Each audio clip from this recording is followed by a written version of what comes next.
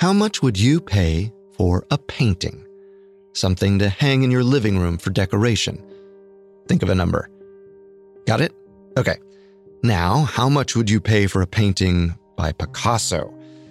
If you're like me, the question makes your mind go blank because the idea of owning a Picasso is so far-fetched. But for some people, it's a reality.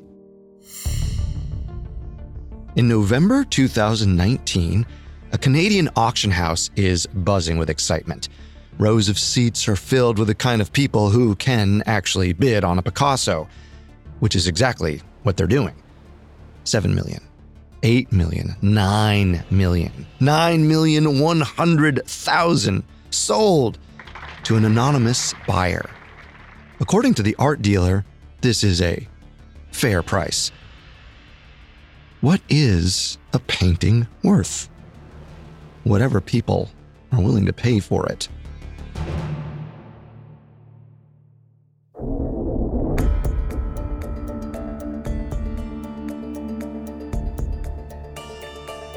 Hi, I'm Carter Roy, and this is Cold Cases, a Spotify original from Parcast.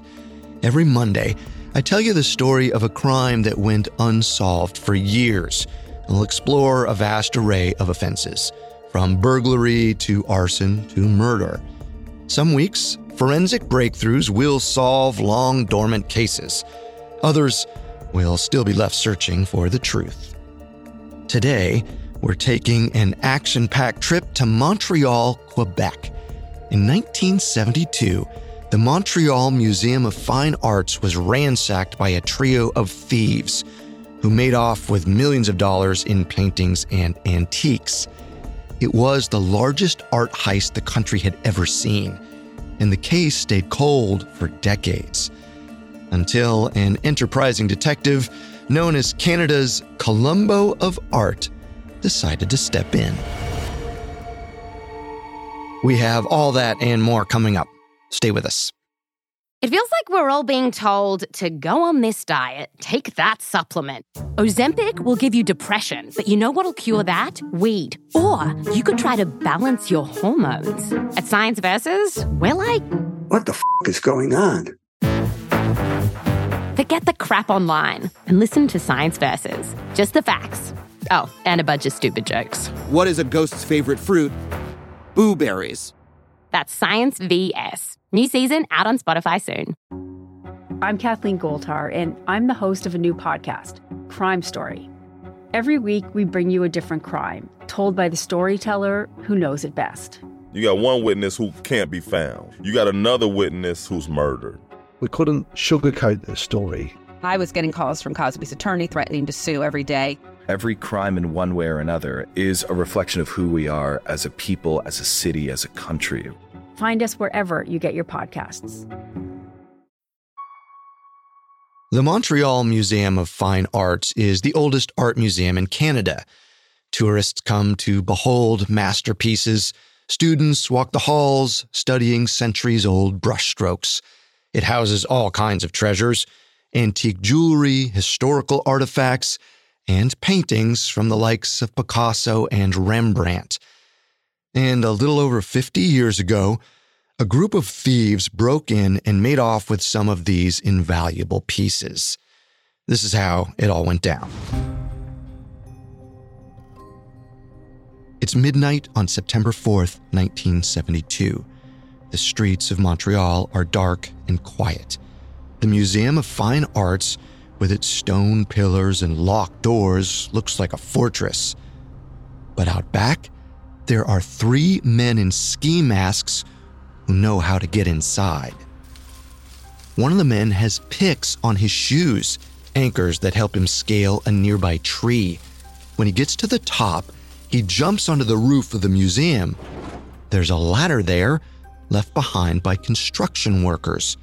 He lowers it to his partners in crime. The other 2 men climb up and meet him. Together, they creep across the roof towards a skylight. Not just any skylight, the one that's under repair, the one that's been left wide open, the one with an alarm that's been disabled. The men drop a rope through its opening. One by one, they slide down the rope and onto the museum's second floor. Inside, it's quiet. Still, the men creep through the marble halls until suddenly, they hear footsteps heading in their direction. An overnight security guard rounds the corner. The thieves panic, scramble to gain control of the situation.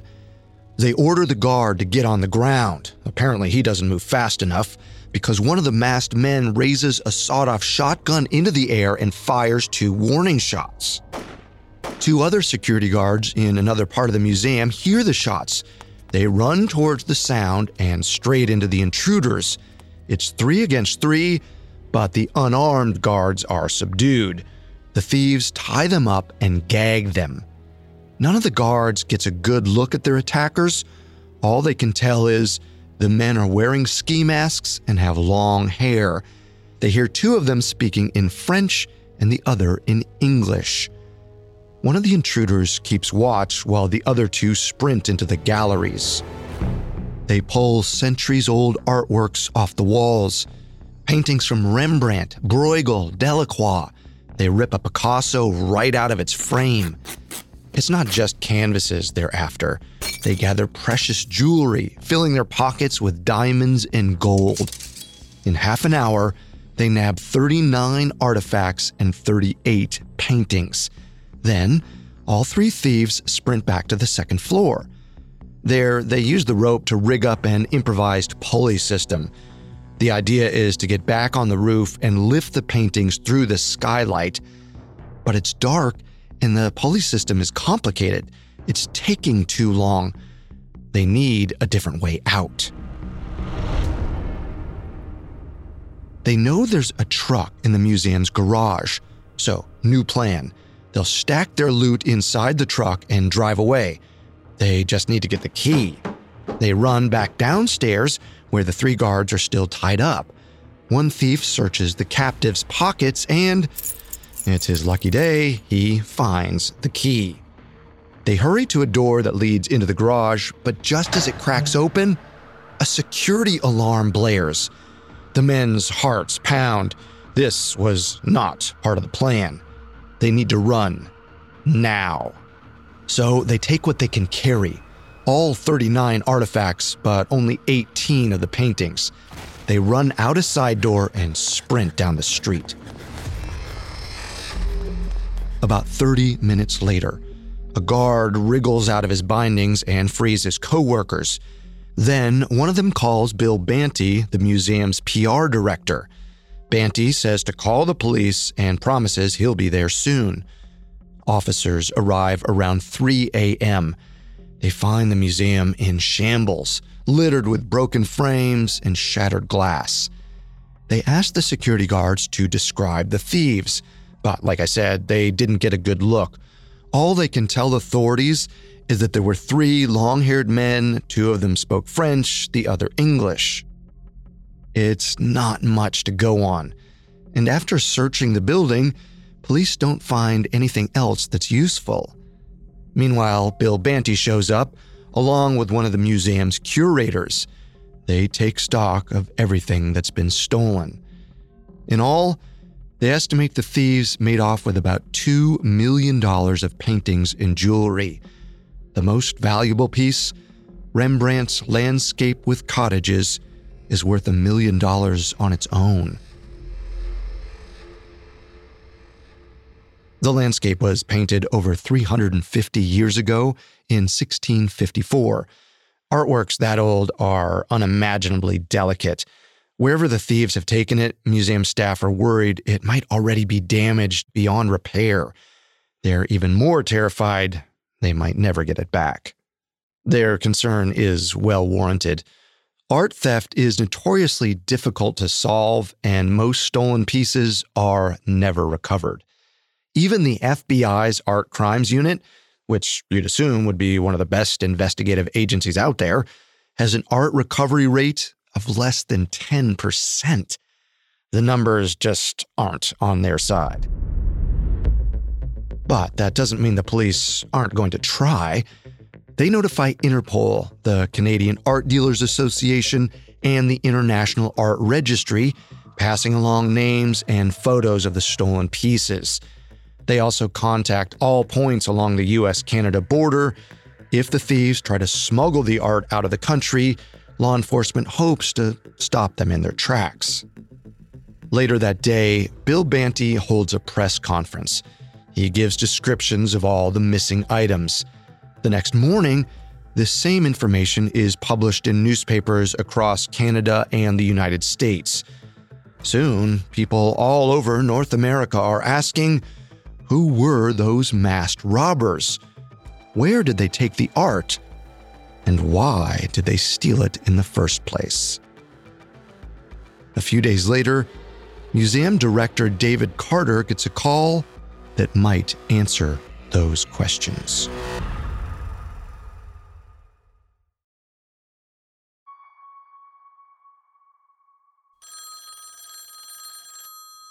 Montreal Museum of Fine Arts director David Carter answers his ringing phone. On the other end, a man with a nasally voice and a European accent claims to be one of the robbers who ransacked the museum a few nights before. He gives David a list of instructions. Leave the museum. Make multiple stops at various payphones around the city. Eventually, go to the McGill University campus and call a number from a payphone there. David does as he's told. Once he's at the university payphone, the man tells David to go to the stairs of a nearby building. There will be a cigarette box on one of the steps. David should look inside. Again, David does as he's told. He walks to the stairs, sees the box, opens it, and finds one of the items stolen from the museum, a small pendant. The whole thing is pretty cloak and dagger, but it's also a relief. It proves the masked men still have the art in their possession, which means there's hope it could be returned. It's not the last glimmer of hope either. Soon, David receives a brown paper envelope in the mail labeled Port of Montreal. Inside are photographs of all the art the thieves stole. In the week after the heist, museum officials keep getting calls and letters from the thieves. None of the phone conversations last long enough for police to trace, and presumably none of the letters have fingerprints or handwriting that can be linked to a suspect. But the police aren't totally directionless. They keep thinking about how the thieves got into the museum through the skylight. It wouldn't take a criminal genius to realize that particular skylight was under repair. The construction had been going on for a while, and it was public. Anyone who passed by would have seen crews working on the roof. But it's curious that the thieves knew the alarm attached to the skylight was also disabled. It makes investigators wonder if the heist was an inside job. This makes sense, statistically speaking. Art theft expert Anthony Amore says an estimated 90% of these kind of burglaries involve inside knowledge. So officers question the construction workers and look into museum employees. Nothing comes of it. It doesn't seem like anyone knowingly helped the thieves. But maybe they accidentally helped them. Authorities wonder if the masked men overheard people talking about the skylight repair and the disabled alarm. If that's true, the thieves had to have been around the museum often enough to catch wind of those details. Following this line of thought, police identify 5 people they think look like pretty good suspects. A group of French-Canadian college students from Montreal's École des Beaux-Arts. Now, their suspicions might also have something to do with the fact that some of the thieves spoke French, but there's another dimension to this too. At the time, there's tension between French Canadians and English-speaking Canadians. Some French Canadians are even campaigning for Quebec to secede from Canada and become its own country. Most of the admin and staff at the Montreal Museum of Fine Arts speak English, and apparently, that group of 5 French-Canadian art students had felt disrespected by them in the past. One source claims museum employees would kick them out every afternoon, long before closing time. So these students theoretically have both opportunity and motive. They visit the museum often enough to have overheard conversations about the skylight and alarm. And if they really did have a bad relationship with staff, they might have committed the heist as a way to get back at them or to make a statement. Officers surveil the students for 15 days, but it doesn't seem to get them anywhere because no arrests are made. By this point, everyone's desperate. One of the museum's insurance companies has already offered a $50,000 reward for information leading to the thieves' arrests and return of the stolen art. But then, they realize the culprits want much more than that.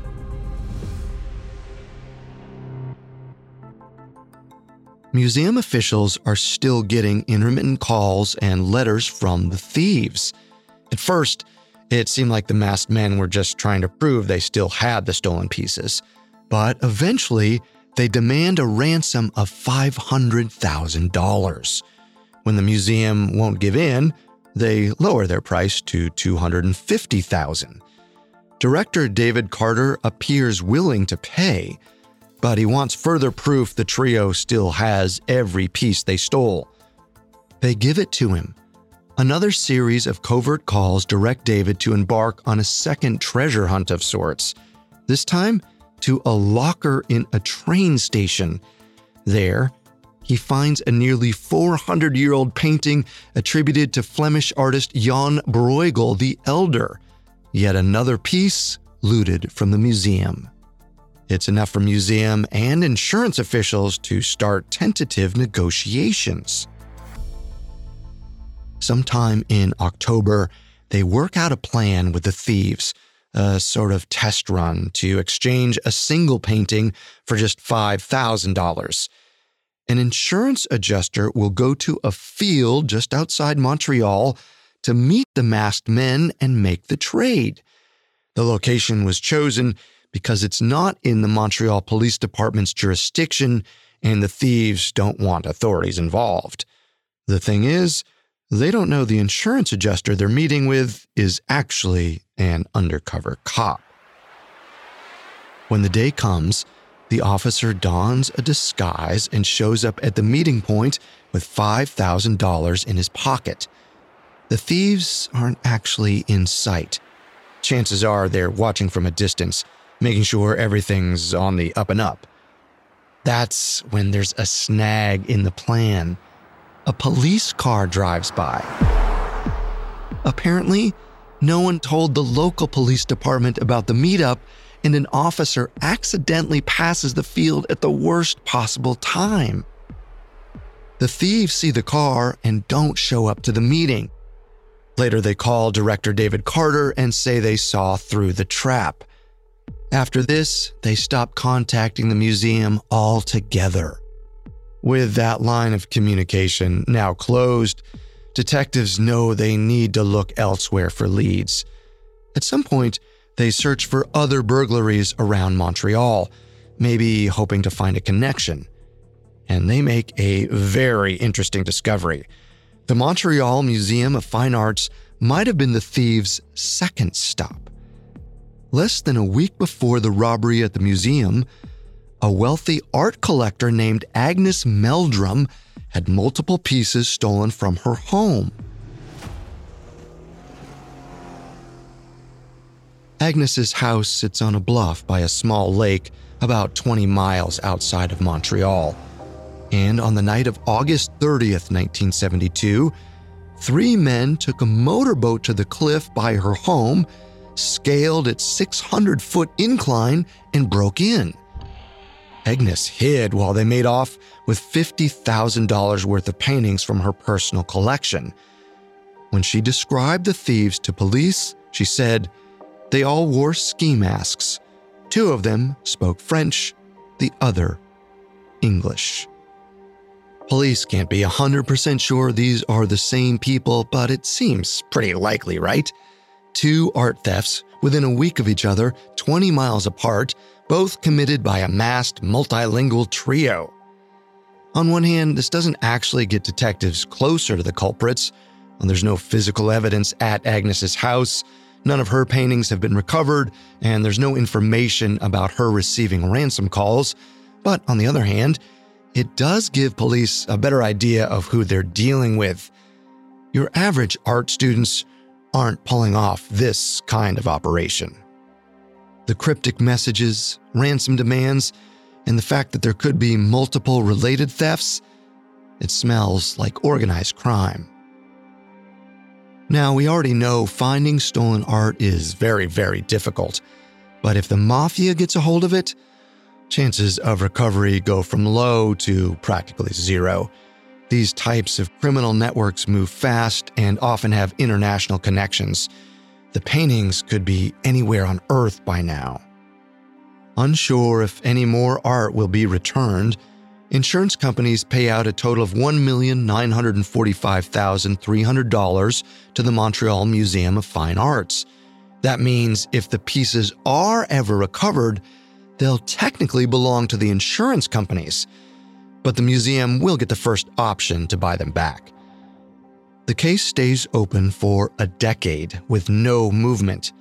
It's cold for another 10 years after that.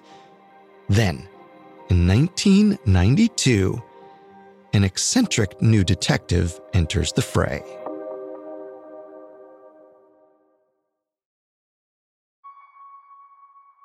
In 1992, Alain Lecourcier is working as a fraud investigator with the Montreal police. He's great at his job. At 32 years old, he leads an entire team of detectives. But he's not happy. The day-to-day grind is wearing him down. So he takes a much-needed 2-week vacation to Paris, where he visits the Musée d'Orsay and the Louvre. Walking through the museum's halls reminds him of the love of art he had as a teenager. It's like an awakening for him. This break from paperwork and reports gives him time to reconnect with emotion, adventure, everything that's represented in these brushstrokes he's so moved by. He returns to Montreal reinvigorated, looking for a way to merge his artistic sensibilities with his investigative talent. He enrolls in an art history night course at a local university and starts researching the world of art crimes. It doesn't take long for Lecourcier to realize art investigation is a very niche specialty. At the time, Montreal doesn't have a single officer who's solely dedicated to art theft, even though it's a significant issue in the city. Montreal is the second largest art market in Canada, and as we've seen, criminals target both public museums and private collections. So Lecourcier does something unorthodox. He goes behind his superiors' backs and contacts the FBI Art Crimes Unit, asking if they have any open cases with possible connections in Canada. Turns out, they do.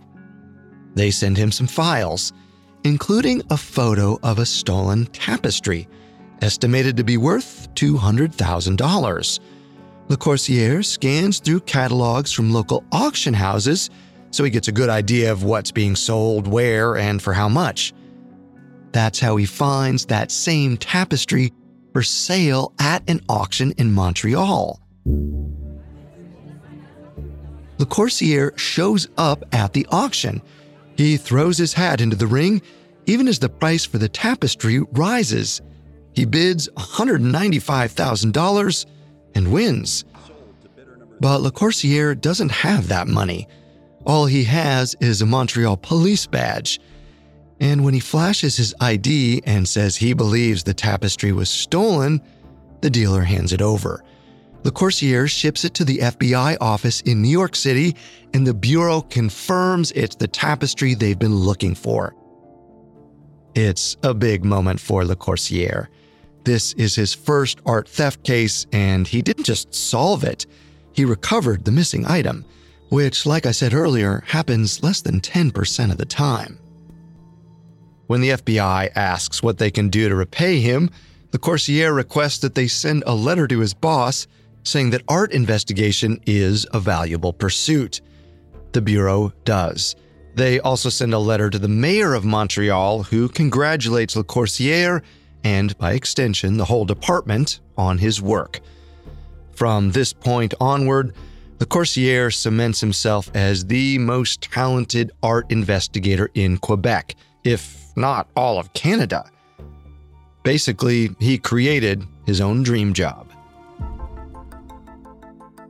On top of keeping up with local auctions, Le Coursier gets email addresses and phone numbers from everyone he meets in the art community. Dealers, collectors, museum staff. He eventually develops an extensive contact list full of people with connections to the art world. That's how he meets a man known as Smith. One day in 1998, Le Coursier is introduced to Smith. He's an art collector, but Le Coursier thinks there's something off about him. Apparently, Smith was a student at Montreal's École des Beaux-Arts in 1972. And that's the same school those 5 students went to, the ones the police surveilled. It's also the same year as the Montreal Museum of Fine Arts robbery, which some now refer to as the Skylight Heist or Skylight Caper. Le Coursier was just a kid back in '72, but he knows all about the robbery. It's the biggest art heist in Canadian history. You'd imagine it's one of those legendary cases Le Coursier dreams of solving. Now, Smith swears he isn't one of the people the police looked into, but Le Coursier doesn't believe that. He thinks Smith is suspicious. For one thing, he tells Le Coursier the rope the thieves used was yellow. But no details about the color of the rope were ever made public. Seeing as the thieves took it with them when they ran, it doesn't seem like police even know what it looked like. Le Coursier also learns Smith bought a house and opened a business the year after he graduated college. Altogether, it cost him about $250,000. And Smith can't explain how, as a 20-something fresh out of art school, he got those funds. It could be a coincidence, but Le Coursier thinks it's a breakthrough. It's not.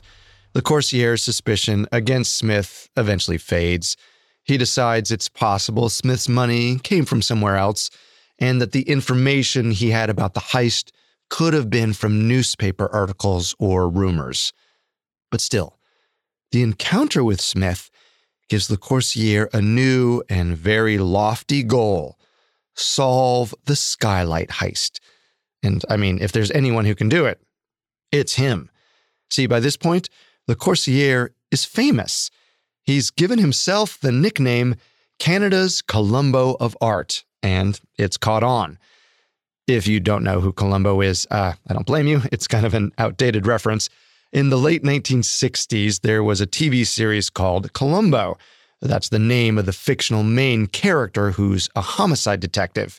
He's this awkward, goofy man who people always underestimate. But in every episode, he solves the case and catches the bad guy. He's kind of like if you mixed Sherlock Holmes with Dwight Schrute. And this is the name Le Coursier chooses for himself. That should give you a pretty good idea of his personality. By 1999, he's working for the Montreal police, officially investigating the Skylight Heist. He offers a $1 million reward for information. That's a lot more than the $250,000 the thieves demanded in ransom. So maybe there's also hope they'll reach out again. But it doesn't result in any leads. As the early 2000s come around and Le Coursier learns more about the case, he seems to realize the original investigators were probably right. The Skylight Heist screams organized crime. Back in 1972, investigators saw mafia involvement as a sort of black hole. But Le Corsaire has spent a good chunk of his career learning how organized crime groups work, specifically how they steal, use, and hide art. If you're a regular listener of this show, you probably know organized crime groups use stolen art as a kind of currency. In our earlier episode, Bobby Donati and the Gardner Museum heist, we talked about how criminals use paintings as collateral, payment, or even leverage to lower their prison sentences. But Canada's Colombo of Art discovers another use too. In 2006, he's part of a big raid. 2 drug dealers are arrested for cocaine trafficking. Authorities search their warehouses and find 2,500 stolen paintings. None of them are from the Montreal Museum of Fine Arts, but Le Corsaire learns some of these paintings had been sold through legitimate auction houses. It's like that stolen tapestry all over again. So, how is stolen art getting through these respected establishments? And maybe more importantly, how is it ending up back in the hands of criminals? Well, let's do a little thought exercise. Imagine you run a mob. Maybe that's as far-fetched as the thought of owning a Picasso painting, but it's okay. This is just theoretical. This mob is involved in all kinds of criminal ventures, so you've got a lot of money coming in, millions of dollars a month. But that money is dirty. It can be traced back to criminal activity. Before you can spend it, it needs to be laundered so it looks like it came from a legitimate source. Now, let's say your mob needs to launder tens of millions of dollars fast, and you've got a warehouse full of stolen paintings for this exact purpose. It goes like this. Some members of the mob take the art to a legitimate auction house and put it up for sale. At the same time, another mob guy is planted in the audience. He bids on the art, pushing the price further and further up until the price lands at something ridiculous, for example, $20 million. He pays the seller and gets the paintings in return. But nothing actually changes hands. The paintings and cash both still belong to the mob. Again, the goal here is not to make more money. It's to make that $20 million appear legitimate. They do lose a small percentage to the auction house as a commission, but it's worth it.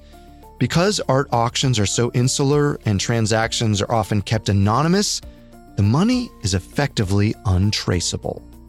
And this is all possible because it often takes investigative agencies months to notify auction houses that pieces have been stolen. Even if authorities know, art dealers and collectors might not. Well, that's exactly what happened in the auction where Le Corsaire found the tapestry. Nobody there knew it was stolen, except for him.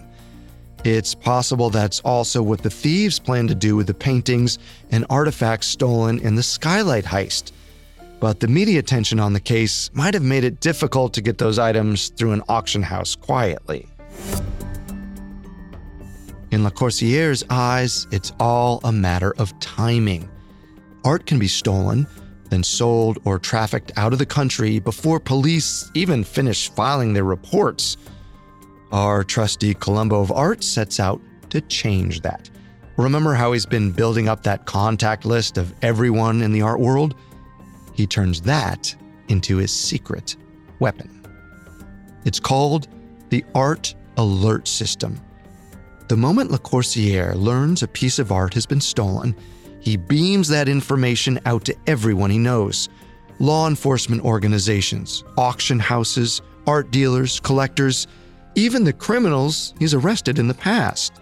It works like a charm. While Interpol might take months to spread information about stolen art, Le Corsaire can do it in 24 hours. Because of that, he says his art recovery rate is around 15%. Now, it's far from perfect, but considering the FBI's own recovery rate is between 5 and 10%, it's pretty impressive. I'd say Canada's Colombo of Art has earned his nickname. So Le Corsaire knows how art theft works. He knows how organized crime groups trade art.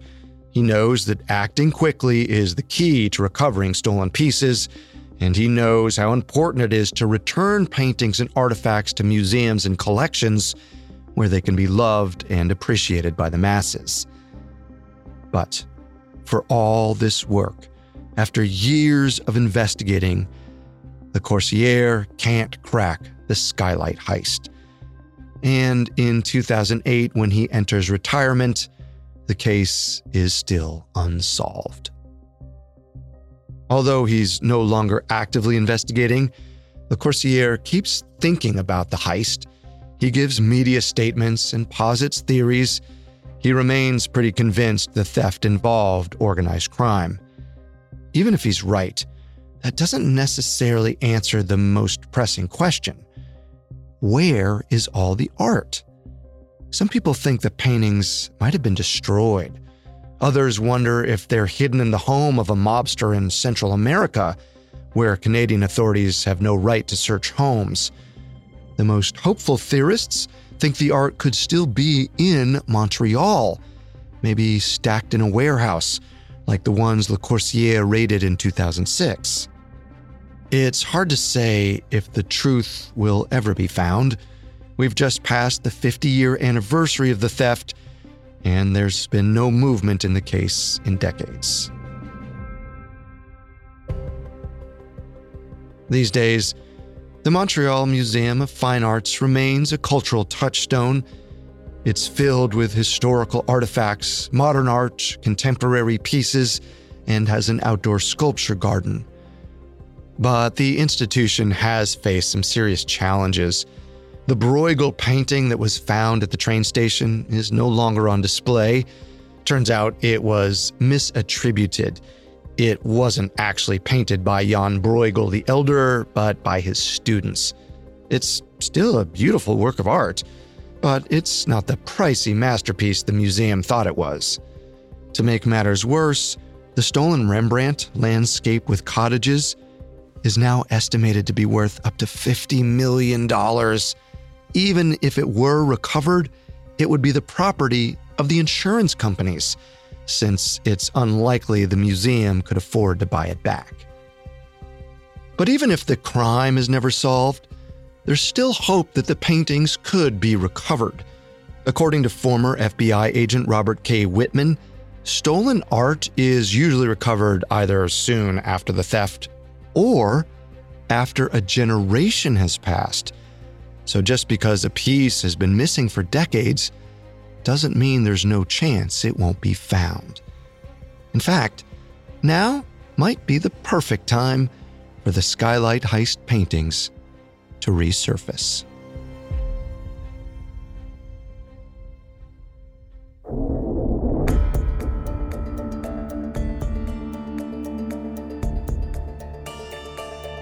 Thanks again for listening. We'll be back next Monday with another cold case. For more information on the Skylight Heist, amongst the many sources we used, we found The Skylight, Caper, The Unsolved 1972 Theft at the Montreal Museum of Fine Arts by Catherine Schofield Seskin, extremely helpful to our research. You can find all episodes of Cold Cases and all other Spotify originals from Parcast for free on Spotify. We'll see you next time. Cold Cases is a Spotify original from Parcast. Our head of programming is Julian Boireau. This show was developed by Mickey Taylor. Our supervising sound designer is Russell Nash, with Nick Johnson as our head of production and quality control by Spencer Howard. Ryan O'Leary Jones is our supervising editor, and Derek Jennings is our writing lead.